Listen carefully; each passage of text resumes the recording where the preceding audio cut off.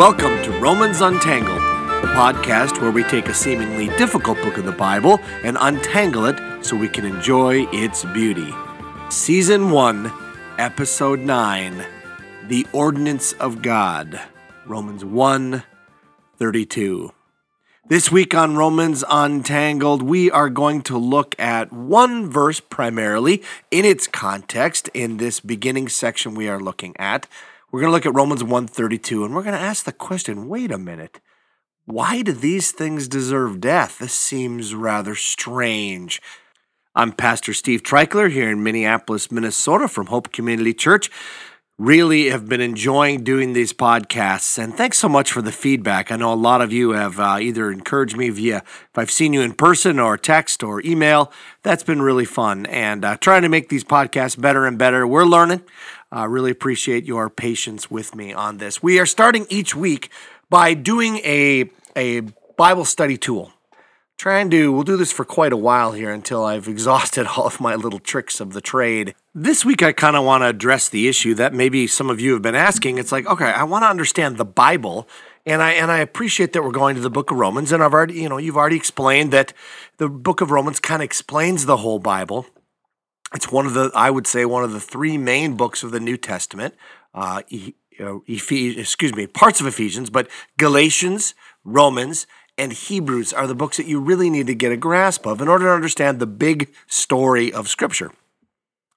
Well, you might be asking the question, why haven't we just started from the beginning? Why is this podcast not starting in Genesis and just being a work through the Bible so I understand the Bible? And that's a very legitimate question.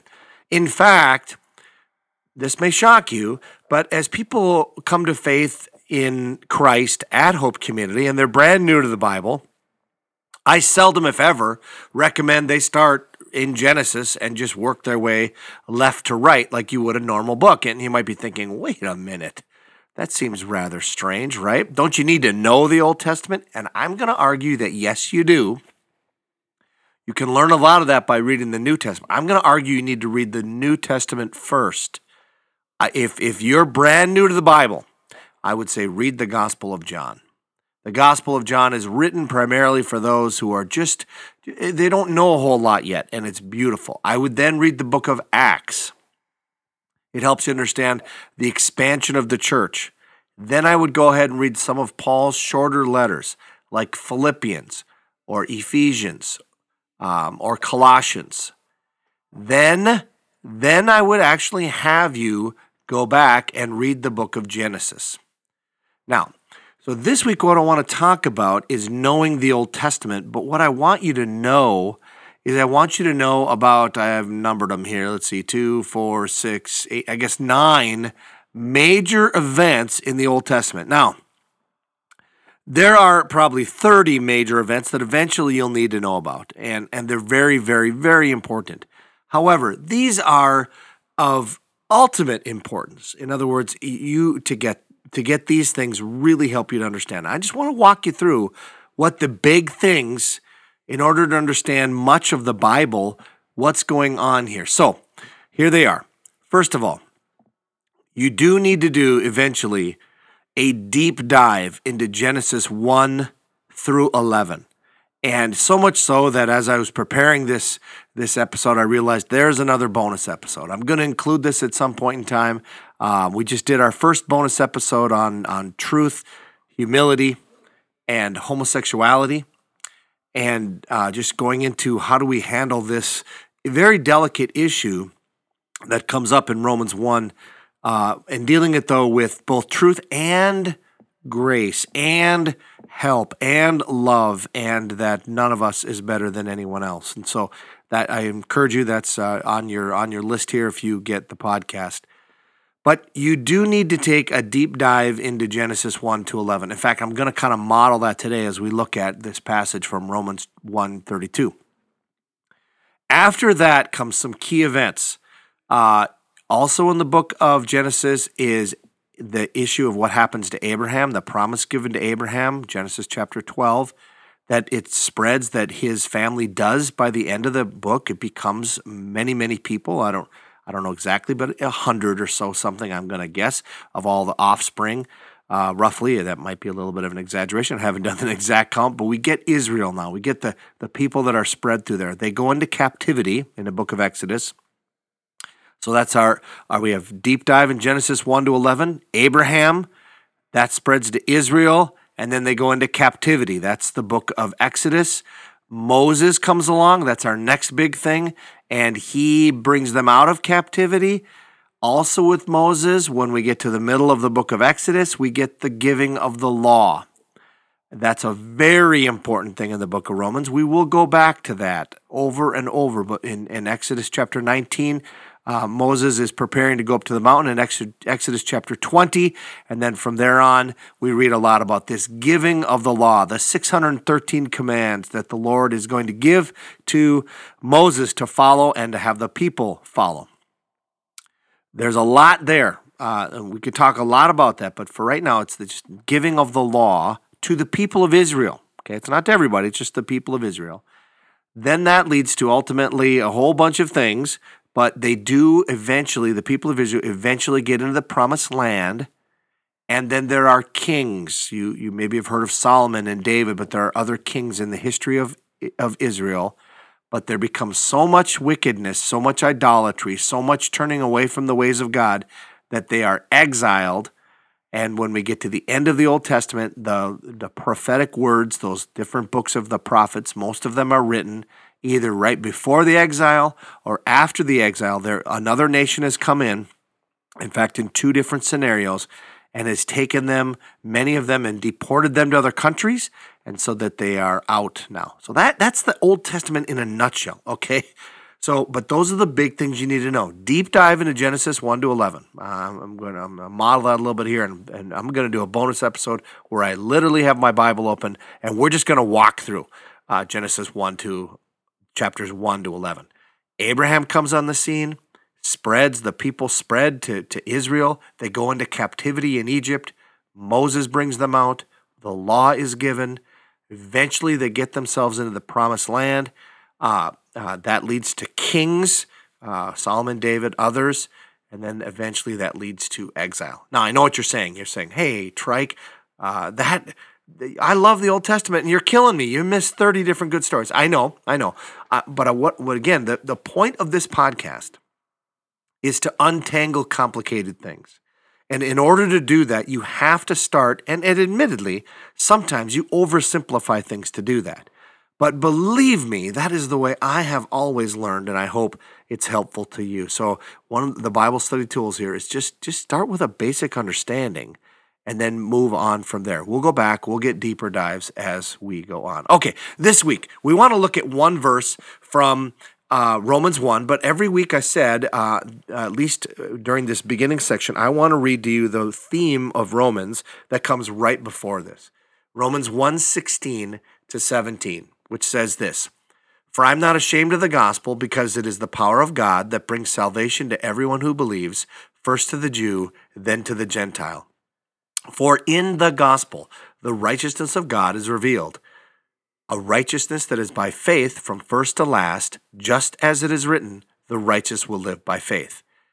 From there, we have been spending now many weeks on Romans 1:18 to 32, this big chunk where it starts off by saying, instead of the righteousness of God being revealed, it says the wrath of God is being revealed against all the godlessness and wickedness of people who suppress the truth by their wickedness. Okay, and there's a lot in there. I don't have time again to unpack it, but we saw a whole variety of things. That why did people do this?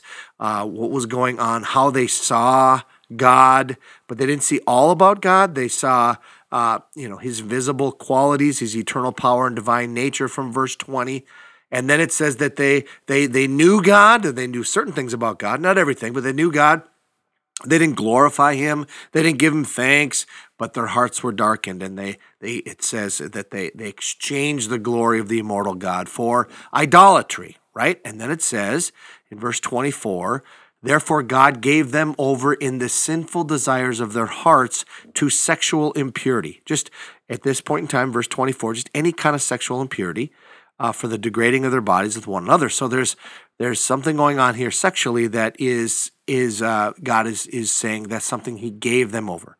Verse 25 then is the most important verse in the Bible on what does it mean to sin. It says, they exchanged the truth about God for a lie and worshiped and served created things rather than the Creator, who is forever praised. Amen. And so the Apostle Paul here is saying what ultimately is sin is it's exchanging truth about God for lies about God and actually worshiping and serving created things rather than the Creator. And that's huge to understand. That's really what sin is. And then it goes on to say that God gave them over to shameful lusts. And now he goes into the issue of homosexuality. Women exchange natural sexual relations for unnatural sexual relations. The men did the same thing, and they abandoned natural relations and were inflamed with lust for one another. And again, we went into this last week and went into it in depth, kind of from a different angle in our bonus episode, which I encourage you to take a listen to. But the issue is here is Paul is not picking out homosexuality as any kind of worse thing than anything else. He already started by talking about sexual impurity, and this week we're going to look at, there's a whole list of things he could have chosen. It's this key phrase, natural for unnatural. And by natural, he does not mean what we might think when we say the phrase, hey, that came to me naturally. In other words, it's a way that I just naturally feel. I have a propensity to be very good at baseball. I have a natural talent for baseball. That's not what he's getting at here. He's getting at comparing that to creator to creation. In other words, the way things were created by God to be, and then the way things are when we turn and we worship and serve created things. That's the difference here, what he's going after. And that's the important reason why he chooses homosexuality, because it says that we, instead of looking to ourselves and to other created matter in order to get our life and to get our joy and to get our worship and to get things that make us feel alive, we're supposed to be dependent people and look to God for that. But instead we don't. We turn inward and we look to our own self. We look to our accomplishments. We look to things of this world to fill us, even though they weren't designed to do that. They weren't designed to be our God. Paul uses that analogy to say the same thing.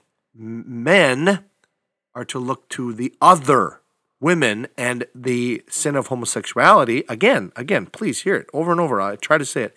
No worse than any other. But it's a clear example of going to the same. Women going to same and not to the other. And it's an illustration, so to speak, of what the real problem is.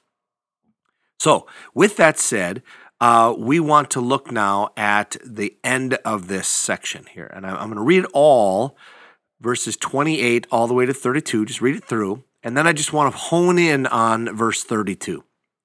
It says, furthermore, just as they did not think it worthwhile to retain the knowledge of God, so God, and here's his phrase again, gave them over to a depraved mind. So that's the third time we've seen this.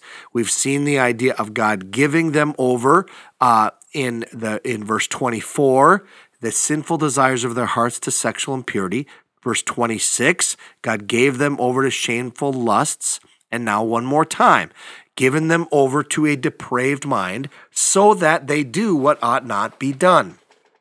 They have become filled with every kind of wickedness, evil, greed, and depravity. They're full of envy, murder, strife, deceit, and malice. They are gossips, slanderers, God-haters, insolent, arrogant, and boastful. They invent ways of doing evil. They disobey their parents. They have no understanding, no fidelity, no love, no mercy. Although they know God's righteous decree that those who do such things deserve death, they not only continue to do these very things, but also approve of those who practice them. So here we get this long list, right? This long list of sinful things as we end chapter 1. There's all kinds of things: evil, greed, depravity, deceit, malice, murder, gossiping, slandering people, being arrogant, being boastful, disobeying parents, right? All right, this whole list. And he goes on there, and you got to understand that any single one of those always fits back into Romans 1:25. They exchange the truth of God, truth about God, for a lie, and worship and serve created things rather than the Creator. Let me give you an example, right? So one of these is envy, right? So you have something, and I am now envious of you. I want whatever it is that you have, right? So let's just talk about this. What's being exchanged? What's happening?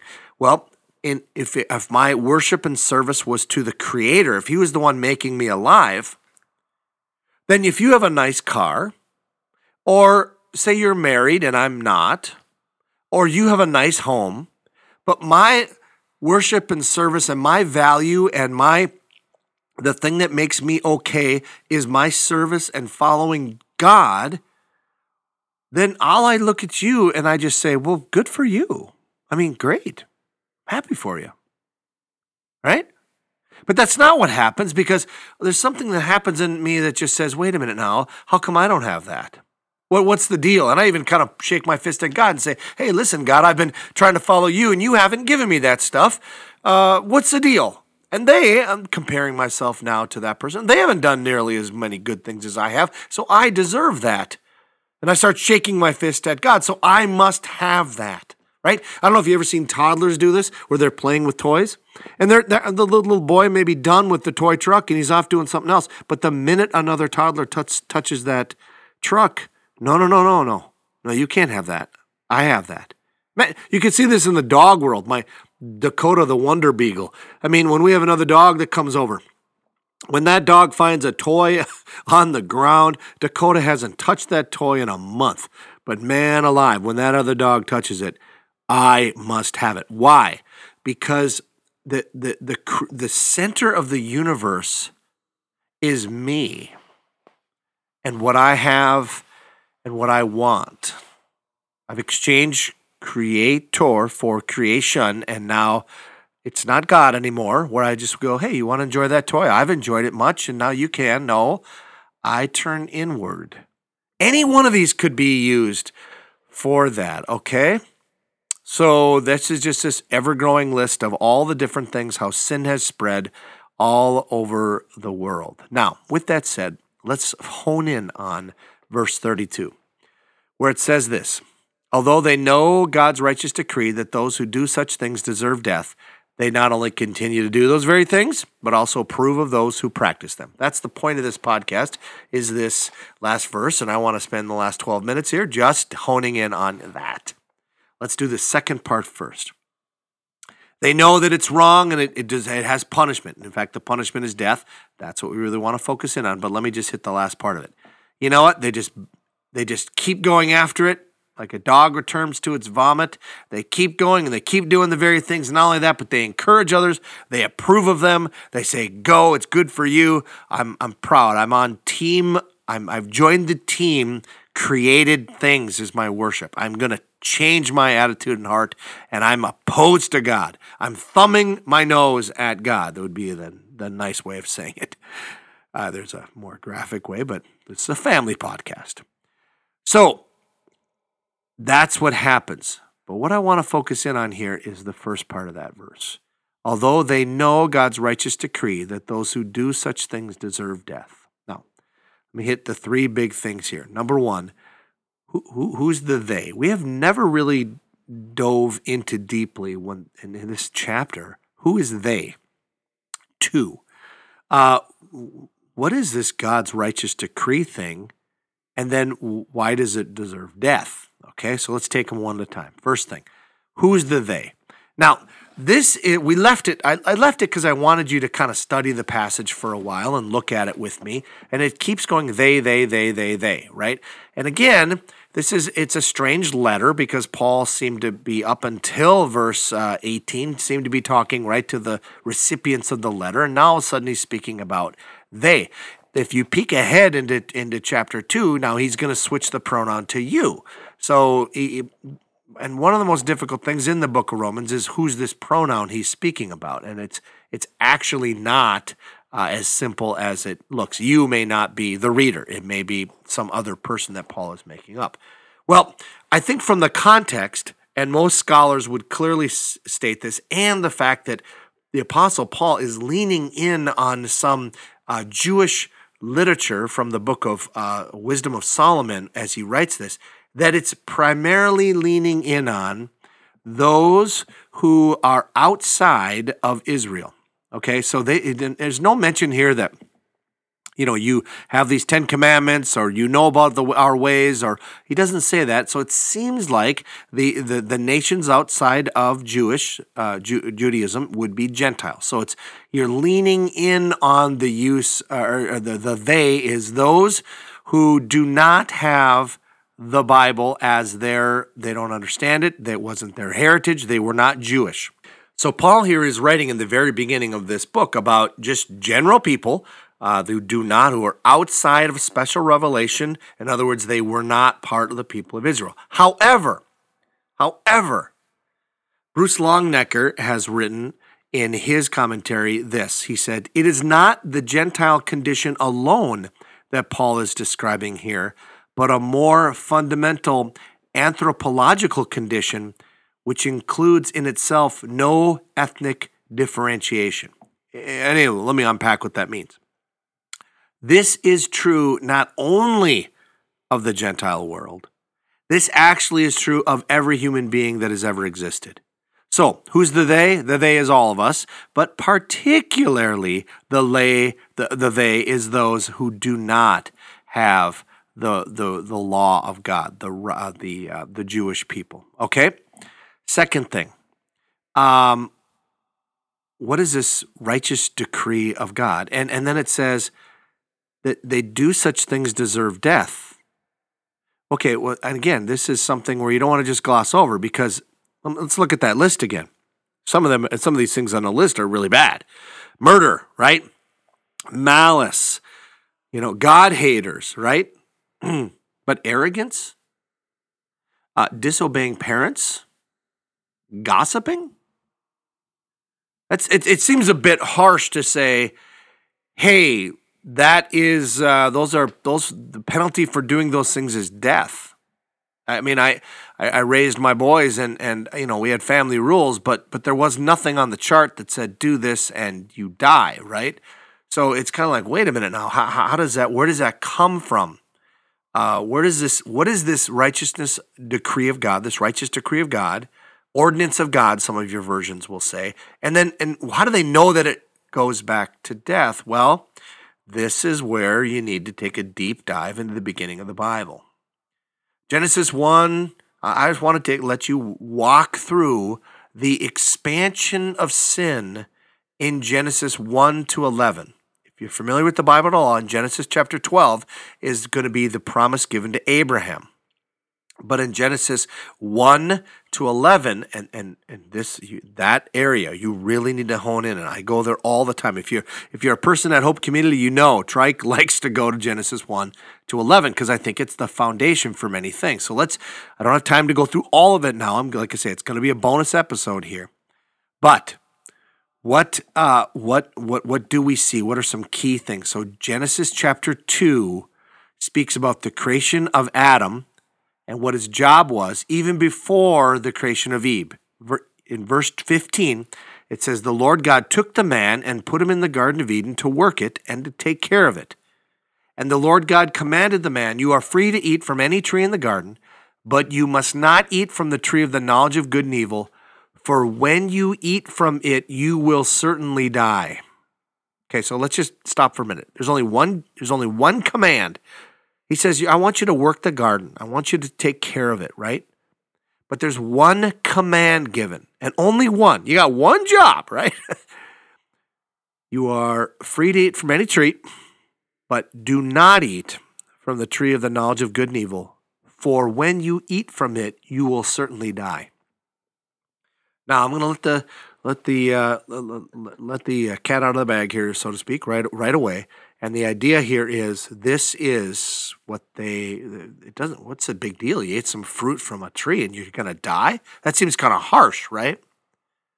Well, actually, when we unpack what happened, we go to Genesis chapter 3. And again, we should look at the whole thing, but Genesis chapter 3 is a just to look at, go skip to verse 4, it's the part where Eve is being tempted. Adam and Eve are being tempted. Eve is the one doing the dialogue, but Adam is standing there. We'll see that here in just a moment.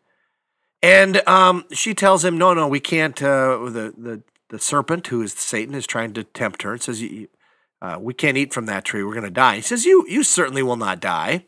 And that's a lie, right? And he says, for God, verse 5 says, for God knows that when you eat from it, your eyes will be opened and you will be like God, knowing good and evil. Now that's a half-truth, right? When you eat of it, your eyes will be opened. You'll be like it. You're not going to be equal to God. That's a half-truth. You're going to know good and evil, yes, but you're not going to be equal. You're not going to be on the same plane as God, where we're designed to be dependent creatures underneath, happily underneath, joyfully submitting to our King.